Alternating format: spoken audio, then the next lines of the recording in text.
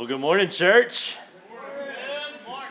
Good morning, Cody. I love sitting next to Cody. If you get a chance, you should do so during worship because the boy can sing and he likes to worship. So I'm so glad that you're here, Cody, and everyone else. I'm so glad to see you. I hope that you had a good week, and I hope that you had fun with Love Week. And so, anyone have fun doing Love Week? All right, a few of you did good. Well, welcome to week 4 of our series called Love Comes to Town. And we've been talking about how we are going to up our love game and become better at loving God and loving others. And so before we jump in the message, though, I want to say a couple things, a couple words of thanks for a lot of things. First of all, I want to thank everyone that helped me move in on Friday. So if you helped me move in on Friday, thank you so much. Or Thursday. Sorry, it was Thursday.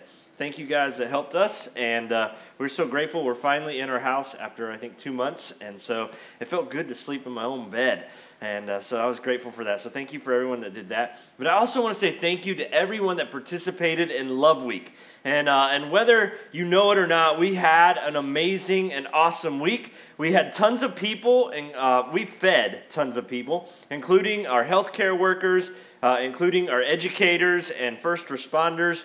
We fed well over 150 people this week during Love Week. And let me just tell you, every one of them said thank you so much. And we're so appreciative. We got to see some posts on Facebook.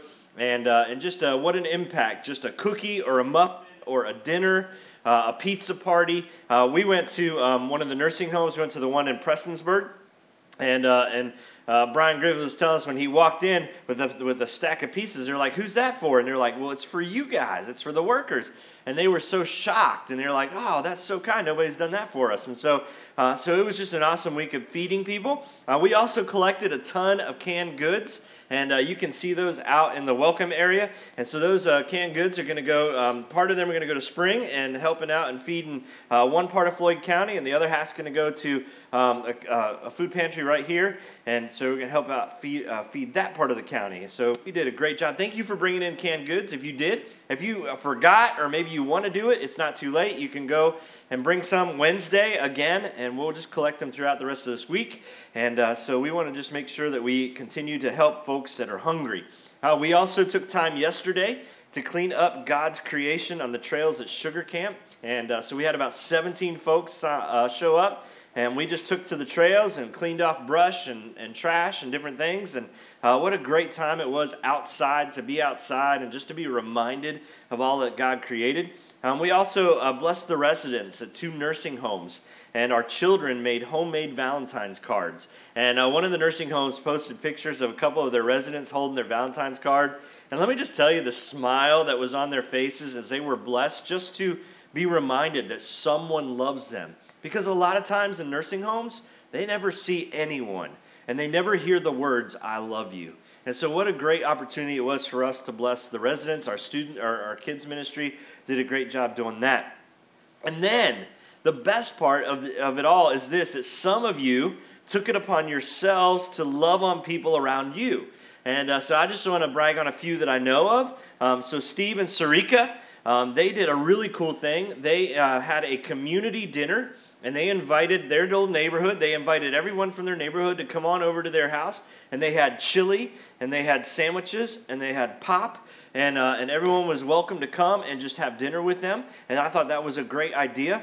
Norma shared with me that she cooked for 5 of her neighbors. And just what a blessing that was to bless the people that live around her.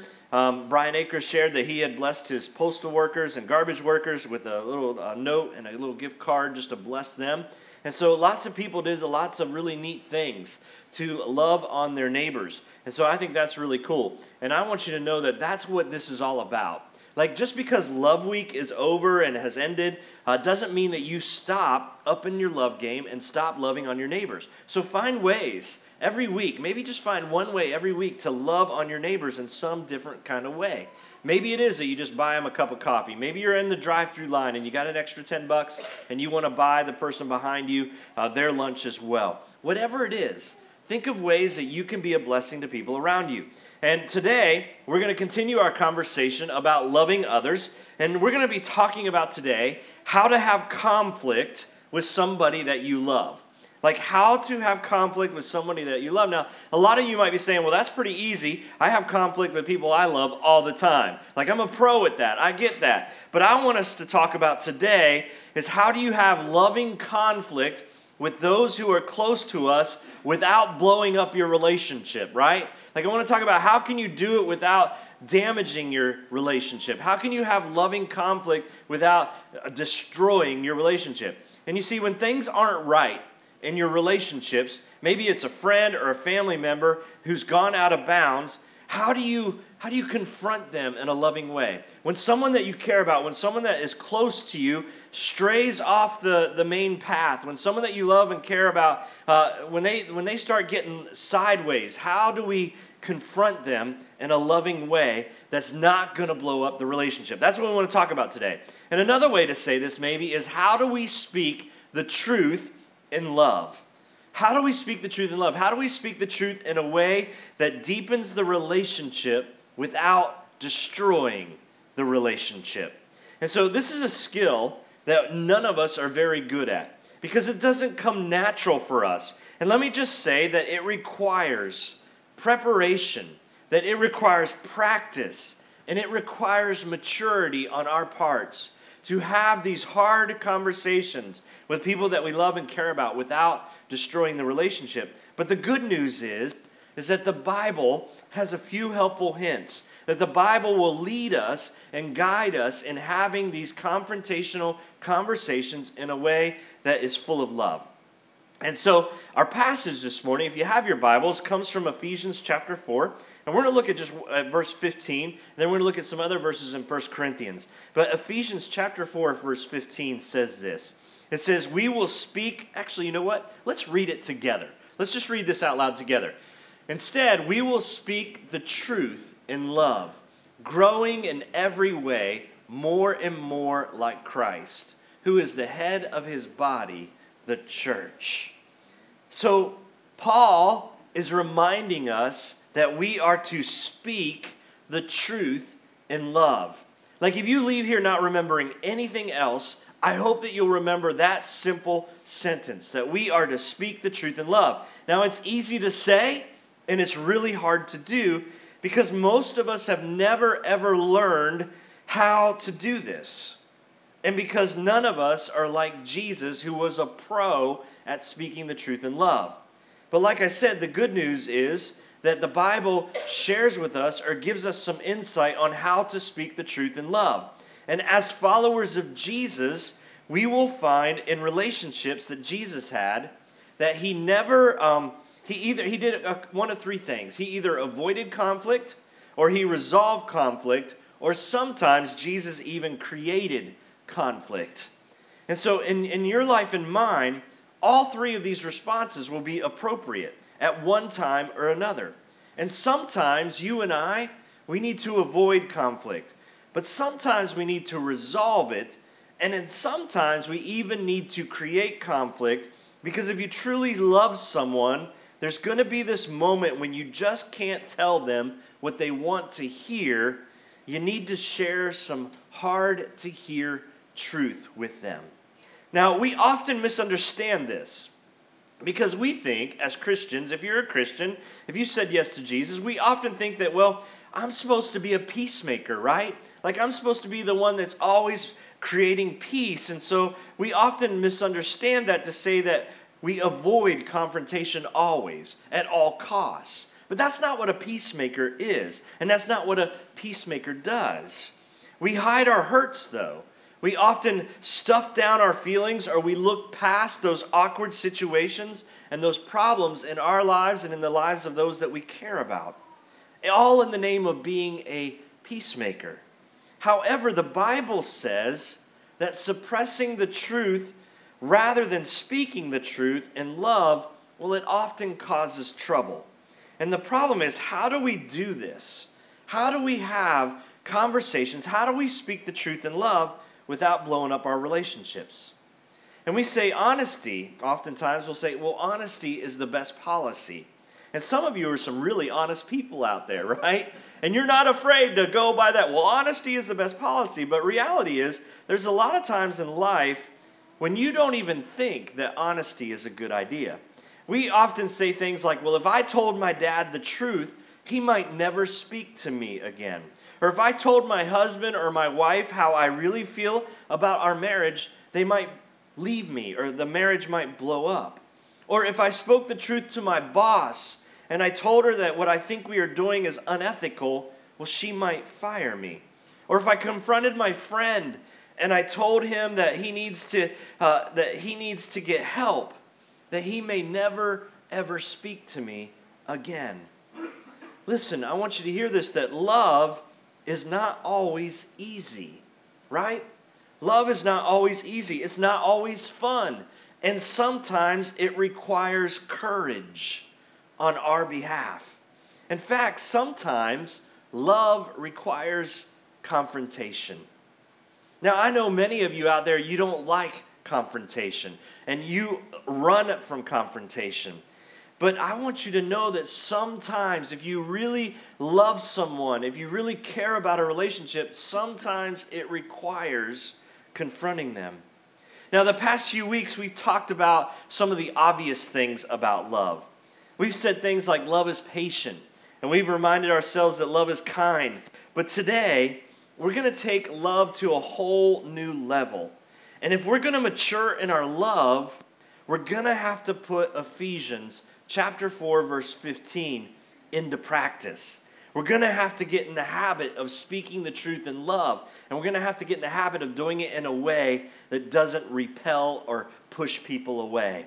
You see, we the church, as Ephesians chapter 4:15 says, we the church will need to speak the truth in love, growing in every way more and more like Christ. Now, what does that mean? That just means that we're going to grow, we're going to mature in our faith. That every time we have a conversation, every time we speak the truth in love, that we are growing in our faith, we're maturing our faith. In Christ, though, to be more like Christ, who Paul says is the leader or the head of the body called the church. And we're not good at this.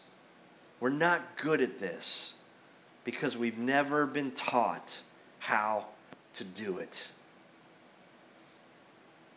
Fortunately, we have these two really cool models. We have Jesus, and then we have this really amazing guy too called Paul. And Paul is particularly good at this. And we see evidence of Paul living out this idea of speaking the truth in love in the letters that he wrote in the Bible. Most of the New Testament he wrote, and some of the letters that he wrote to the churches that he started were hard letters. They were letters where he spoke the truth in love, and particularly two letters in particular were the 1st and 2nd Corinthians. And Corinth was a great city. It was a city in Greece, and Paul had planted a church there, but after he moved on to start other churches, because Paul didn't hang around a church for very long, he started it, he got some leaders in there, and then he said, hey, you guys go and do that thing. I'm going to go start a new thing. And he would go to the next town and he would plant another church. But as he's looking back at Corinth, he has some things that he's like, you know what? The church has kind of gotten sideways. Some people in the church have gone off the rails. And so he had to write some tough letters to the church in love because it was falling apart. They had some major problems. And so Paul gets brutally honest with them. And he's dealing with one issue after another. In 1 Corinthians especially, it's like one hard issue after another. But he's always speaking the truth to them in love. And out of these letters, out of 1 Corinthians particularly, we're going to find out, or we're going to learn the steps today to speaking the truth in love. And I want to encourage you to take notes today. There's 4 steps, and I want you to know them. And I want to equip you today to be able to have those hard conversations where you learn to speak the truth in love. And I believe that if you will follow these steps, loving conflict, it will build stronger relationships in your life. Like, it could be the game changer for your marriage, or it could be the game changer for your relationship with your best friend, or it could be a game changer with the relationship with your boss, if you will learn to speak the truth in love. And this isn't my opinion. I want to share with you what Paul shares with us in the Bible about how to speak the truth in love. And the first thing that you need to do is this. When you're about to have a hard conversation, the very first step, before you do anything else, you need to check your motivation. You need to check your motivation. Why are you doing this? What's your motivation? You need to ask yourself, do I have a pure heart in this? Are there any selfish motives in about what I'm about to say? Like, I'm about to have this conversation that I'm going to speak the truth in love. I'm going to have some conflict, but what's my motivation? So you got to ask yourself, why do I need to talk about this issue? Now, obviously, there's some bad motivations for confronting someone. You're jealous. You're mad at them. You're frustrated with them. And you're like, I need to speak the truth. And you're about to unload both guns on them. And you blow off steam. And you end up wrecking that relationship. Now, some of you may have already done that. You're like, oh, I've been there, done that. Like, you've unloaded both barrels on somebody. You've gone Rambo on them is what I call it. And you've done that and you've wrecked a relationship. So you always got to begin by asking yourself, what's my motivation? And there's all sorts of twisted motivations out there for confronting someone. And so I just want to encourage you that when you are about to speak the truth in love, I want you to do it for the right reasons. And there's really only one right reason to speak the truth in love. And it's to help that person to grow. It's to help that person to mature. It's to help that person become the best version of themselves. It's not ever to make you feel better. Never should your motivation be, I just need to get this off my chest. That should never be the motivation to speak the truth in love. It should never be about you. It should always be about making the other person better. And we see this in Paul's letter to the Corinthians. He just dropped the truth bomb by letting them know that that everything is out of whack in the church. And then in 2 Corinthians chapter 12, after a letter and a half, here's what he says. He says this. He says, perhaps you think we're saying these things just to defend ourselves. No, we tell you this as Christ's servants and with God as our witnesses. And check this out, this is the important part. Everything we do, dear friends, is to strengthen you. Everything we do is for you. Every word we said is so that you might become better. Everything that we did, speaking the truth in love, it's not about us. It's not about what we want. It's not to defend our lives, but it's to strengthen you. And Paul's telling them, here's my motivation for why I wrote these letters. It's because I love you. It's because I care about you. Because I want to see you become the best that you can possibly become. Paul's like, I'm not doing this for my benefit. I'm saying it for your benefit. I want to build you up.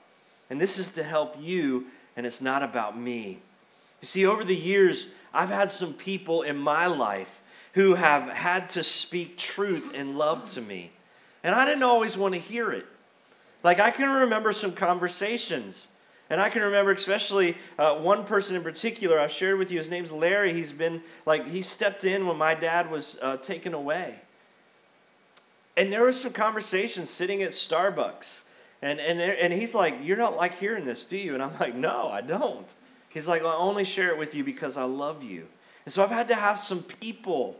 When I was coloring outside the lines, they drew me back in. When I was straying off the trail, they would bring me back. When life was getting sideways, they would say, hey, I'm just sharing this with you because I care about you and I want the best for you. Proverbs 27:6 says this. It says, wounds from a friend can be trusted, but an enemy multiplies kisses.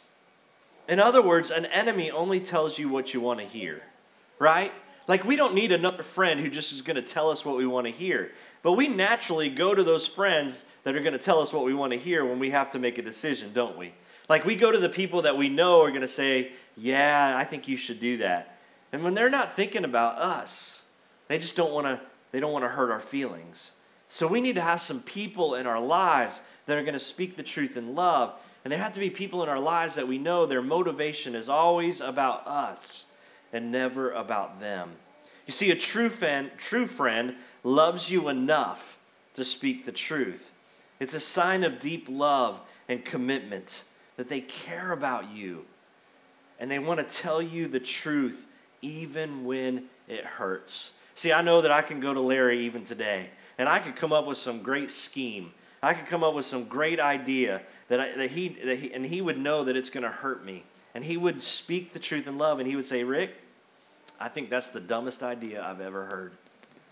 Or he'll look at me and say, Rick, you know that that's not the way to go. Because he's never afraid to speak the truth to me in love. And I know him well enough to know that his motivations are always pure.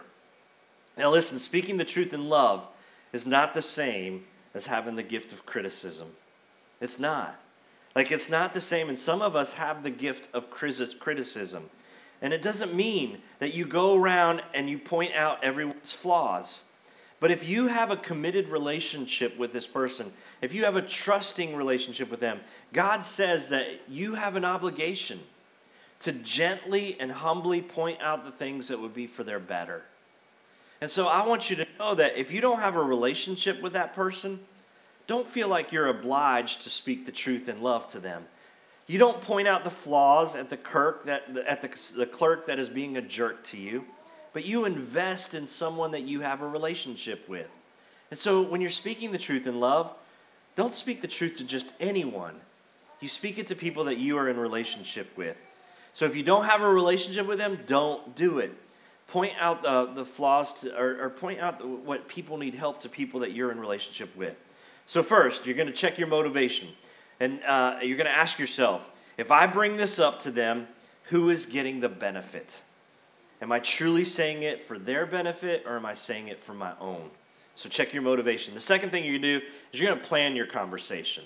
This is something we're horrible at. But we need to plan our conversations. You actually take time to pause.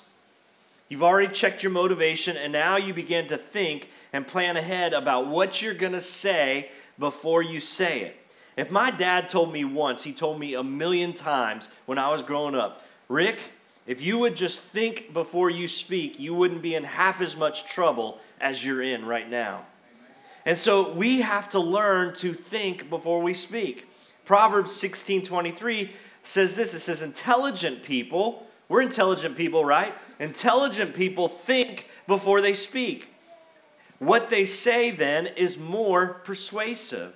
If you want to make an impact in the words that you're going to use, if you want to speak the truth in love in a way that doesn't blow up your relationships, then think about what you're going to say before you say it. Plan your conversation. Make sure that you give careful thought before speaking truth into someone. Paul did this, and we see evidence of this in his letter to the Corinthians. In 2 Corinthians chapter 2, verse 4, he says this. He says, I wrote you out of great distress and anguish of heart and with many tears, not to grieve you, but to let you know the depth of my love for you. Paul's saying this. He's like, I have some really tough things that I need to email you, but I don't just sit down and start wailing on you and then hit send. This was not an impulsive letter. I took time. I anguished over it. I shed tears over it. I was in great distress as I was writing this letter, that this was not something impulsive. This was something that I thought and thought and thought about. I thought it through. And I don't know about you, but have you ever noticed that how dangerous an impulsive email or text can be? Like, man, we get on, or Facebook post, like you're sitting there and you're hammering on the keyboard and you're like, I'm going to let so-and-so know what I think about them and da-da-da-da, and you're doing it. And then you hit send. And then immediately after you hit send, you're like, oh, I probably shouldn't have sent that. Or there are so many people, you're texting, your thumbs are going at it a mile a minute, and you're like, I'm going to let them know I'm writing all caps, right? Like you do that. I'm writing in all caps, and I'm putting 5 exclamation point after it. I'm going to let them know how I feel, and you hit send. Or maybe you sit there and you are on Facebook and you're like, I'm just going to let everyone know how I feel. Like on Facebook, it drives me nuts when people do that. They're like, I'm just going to let everyone know. I'm going to unload on my entire family in a Facebook post. And you're doing it again. All caps. Now you're like bold in all caps. And you're just doing it. And you're letting everyone know how you feel. And then you put a little GIF in there, right? Like a little GIF or GIF or however you say it. And you put that in there, that little picture, like a little mad guy with his head blowing up. And you're like, see, I'm just going to make my point. And you're like, I'm going to let them know how I feel. But you know what? Oftentimes when we do that, we immediately, I hope you do, immediately regret hitting send. That's not what Paul did in his letter to the Corinthians. He sat down. He agonized over this letter. He dreaded it. He wept over it. And that's how much he cared about his church people. And so when we have a loving conversation, or when you have a loving conversation with your spouse, or maybe you need to have a loving conversation with your kids or your parents or a close friend, let me just encourage you to plan your conversation out. Think about what you're going to say. Just don't go in there willy-nilly. Don't go in there and say, I'll figure it out when I get in the room. No, plan your conversation out. And timing is everything, right? Like it is. It's like we say location, location, location, but it's timing, timing, timing. And timing is everything. You don't want to bring up a sensitive subject right when your spouse walks in the door from work. Like as soon as they walk in the door, before they even sit down their stuff, you're like, listen, we got to have a conversation. Like that's never the right time to do it. Or when they're tired, or when they're under pressure, or when they're in a hurry. You got to ask yourself, when's going to be the best time for them and for us to have a conversation? When are they going to be the most rested? When are they going to be ready to hear it? And so first you plan what you say, and then you plan when you're going to say it. Proverbs chapter 25, verse 11 says, the right word at the right time is like precious gold set in silver. In other words, how you introduce a sensitive subject will determine how it's going to be received. If they're in a hurry and they're like, hey, I got 5 minutes, like your boss, he's like, hey, can I talk to you? I got 5 minutes. Maybe it's going to take more than 5 minutes, so maybe that's not the right time to have the conversation. Or maybe when your spouse is getting ready to walk out the door, that's never a good time to have the conversation. So you never start your conversation either. So just listen, if you're married, here's one for you. Never start the conversation this way with your spouse. Man, this house is a wreck. Like the roaches are storming the family room and the ants are squatting in our pantry. Like this place is a mess. That's never the way to start the conversation. I mean, I'll just tell you, and I like sarcasm, but it never works for me when I'm having a deep conversation. And so you got to choose the right words at the right time, and you got to use the right tone, don't you? Like, let me just tell you, body language speaks louder than words. And so if you're like, hey, we got to have a conversation right now, and you're like, that's not going to work. Like, they're going to tune you out. They're going to get defensive. They're going to be like, oh, here we go again. And so you have to find the right place at the right time with the right tone. And you got to say it lovingly, and you got to say it gently, and you got to say it quietly. Like, let me just challenge you. There's some screamers in here. I know there are. I mean, just chances are. There's some screamers in here. And screaming never works. Like, just say, you know what? I got to have this conversation. A lot of you, don't poke anyone. Don't do that. But let me just tell you that if you're a screamer, let me just say, next time you got to have a hard conversation, try this. Just try to bring your tone down. Like, intentionally say, you know what? I'm not going to raise my voice. I'm going to speak in my inside voice. That's what we tell our kids. We're going to speak in our inside voice. And so you may need to put even a disclaimer on it. When you're about to have that hard conversation, you may have to say something like, I may be wrong. That's always good to start that way. It's okay, man. You can admit it. I may be wrong, but when I see you do this or when I see that happen, or maybe you need to start with this way. I may be totally off base on this. I may not have all the facts, but here's what I'm noticing. So maybe you need to put a little disclaimer in there. But here's the deal. Whatever you do, in the beginning of the conversation, be humble. Be humble. Do it with humility. Don't act like the expert who is coming in to drop a little truth on someone, right? Don't go in and drop the mic, yell at them and then drop the mic and walk out the room.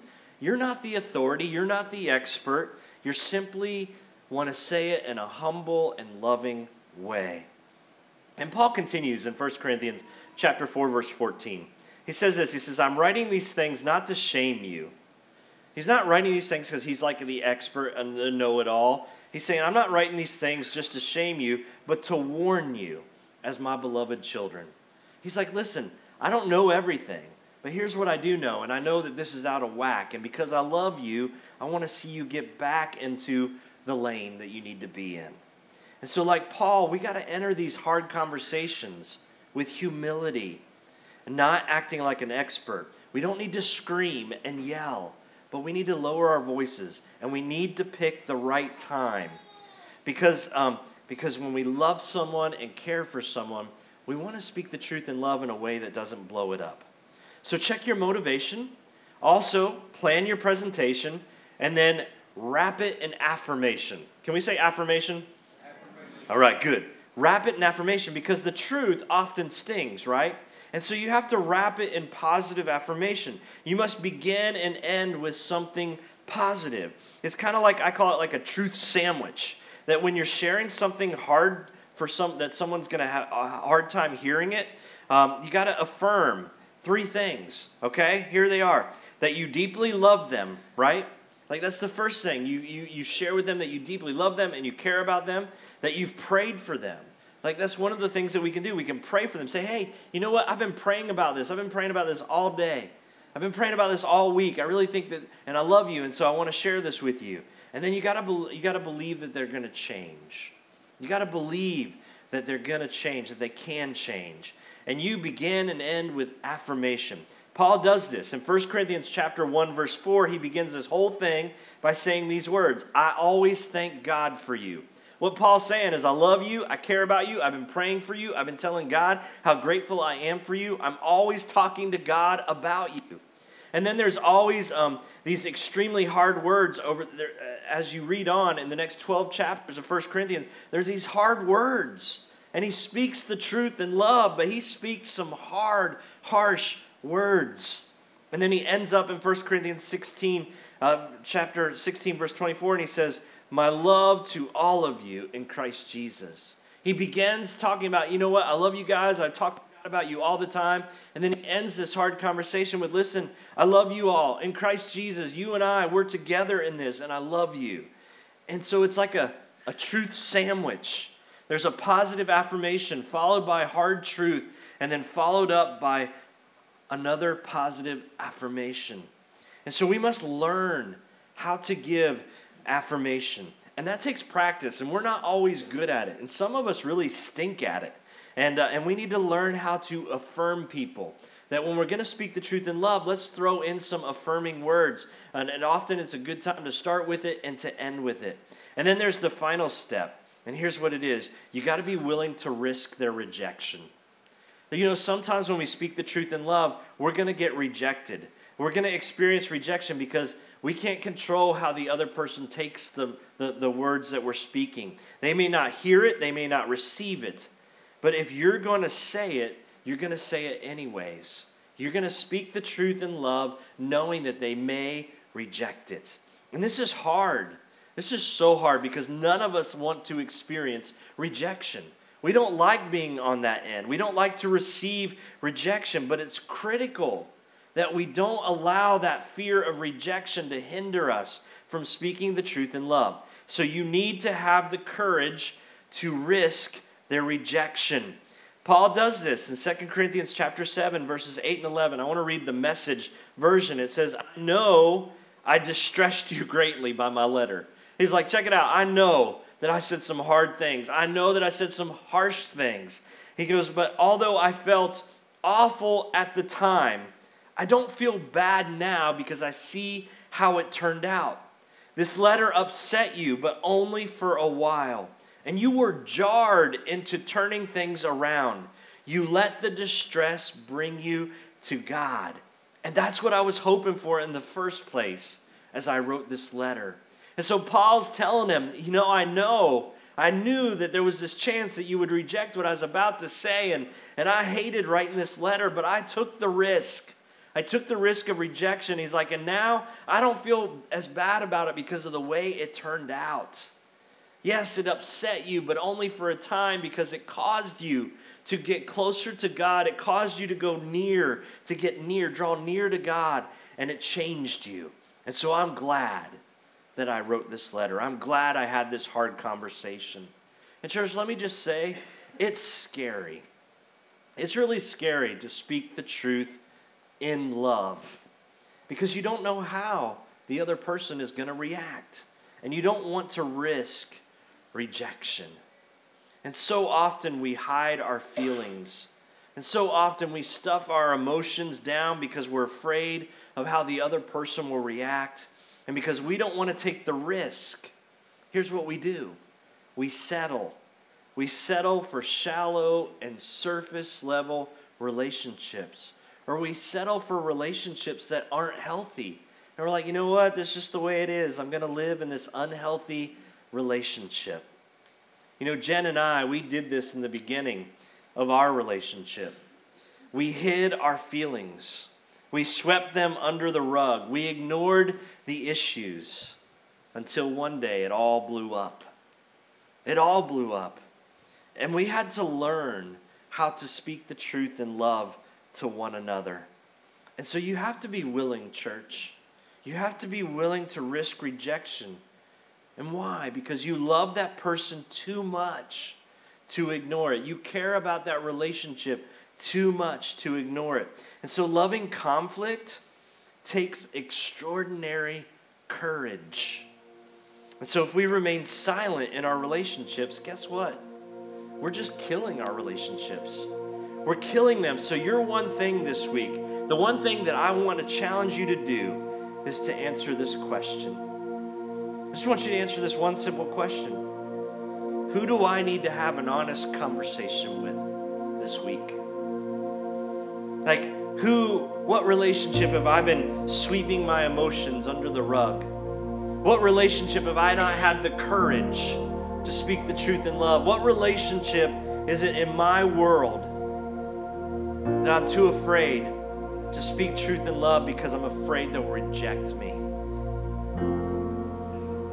Is there someone in your life, maybe that's falling apart, that needs someone to speak the truth in love to them? Is there someone in your life that needs to hear some truth and love? I know it's hard. I know it's hard, but here's the deal. If you love them, you'll have the hard conversation with them. If you love them, you'll have the hard conversation with them. It's going to take courage. It's going to take discernment. It's going to take the leading of the Holy Spirit. But let me just say to you that you may be the only person that ever shows love to that person. Love them enough to speak the truth to them. So maybe there's someone in your life that their life has gotten sideways. They're way off the rails. They have left the trail. They need you to have the courage and the boldness to speak the truth to them in love. You see, our world says, let everyone do what they want. Let everybody do what they want.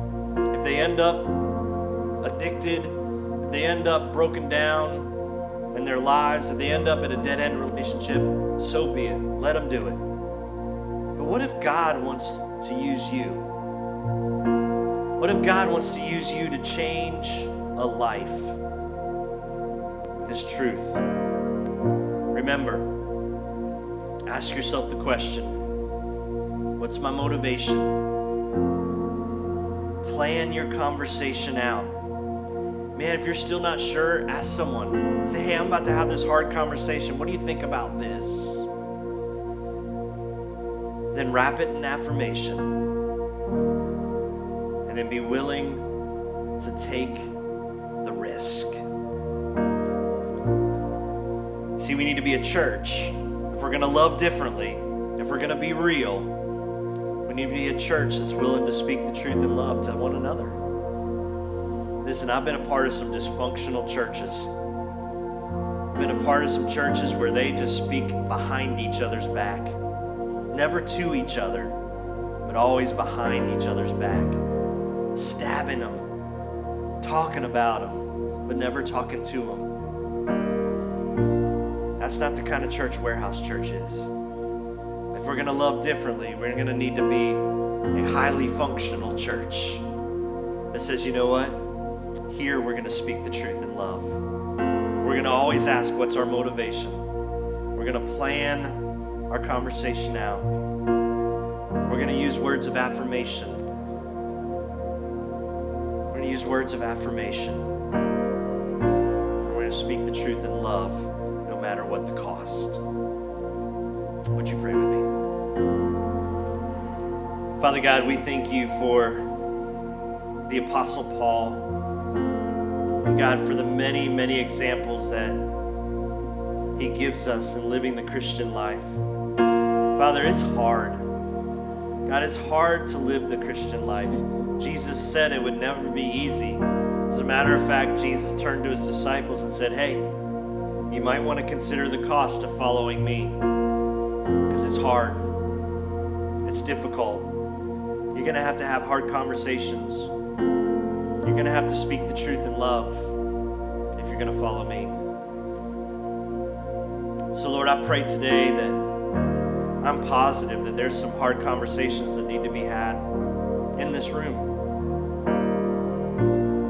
Lord, I bet there's some relationships that need to be mended. I bet you there's some dysfunctional relationships where someone is just sweeping their emotions under the rug, ignoring them in the name of a peacemaker. Father, I pray that we would be able to learn how to speak your truth in love. Lord, that our motivation would never be about us, but it'd always be about bettering the person on the other side of the conversation. Lord, help us to be better at planning our conversations. Lord, help us be better at affirming our conversations. Lord, give us the courage to take the chance to have the conversation. Lord, if there's someone in this room today, Lord, that has never said yes to you, Father, maybe the truth that they need to hear today is that you love them. And God, that you desire a relationship with each and every person in this room. So Lord, if there's someone here that has never said yes to you, maybe that's their first step that they take today, as they say yes to you, that they surrender their lives to you. They say, Jesus, I believe in my heart, and I confess it with my mouth, that you are my Lord, and you are my Savior. Come and rescue me, so that I might live life for you. If that's you today, I just encourage you just to pray, just to ask God, invite God to be a part of your life. Say, you know what, I admit I have been a failure. I have tried to live my life without God. It has been a miserable failure. But I believe that Jesus died on the cross for me. So today I declare my allegiance to him, and I say yes to Jesus. Lord, we love you. Thank you for loving us in the many ways that you do. In your name we pray. Amen. Hey, while we sing our last song, if you just need to come to the altar, if you want to come to the altar, I invite you to come to the altar. Maybe you just need to begin to pray right now. God, would you give me wisdom? Because I know I have a hard conversation coming up. There's some people I need to speak the truth in love. Or maybe you're like, you know what? I know there's some conversations that need to be had, and I need to receive some truth in love. Whatever it is, I just invite you to come, spend some time with our Lord and Savior at the altar.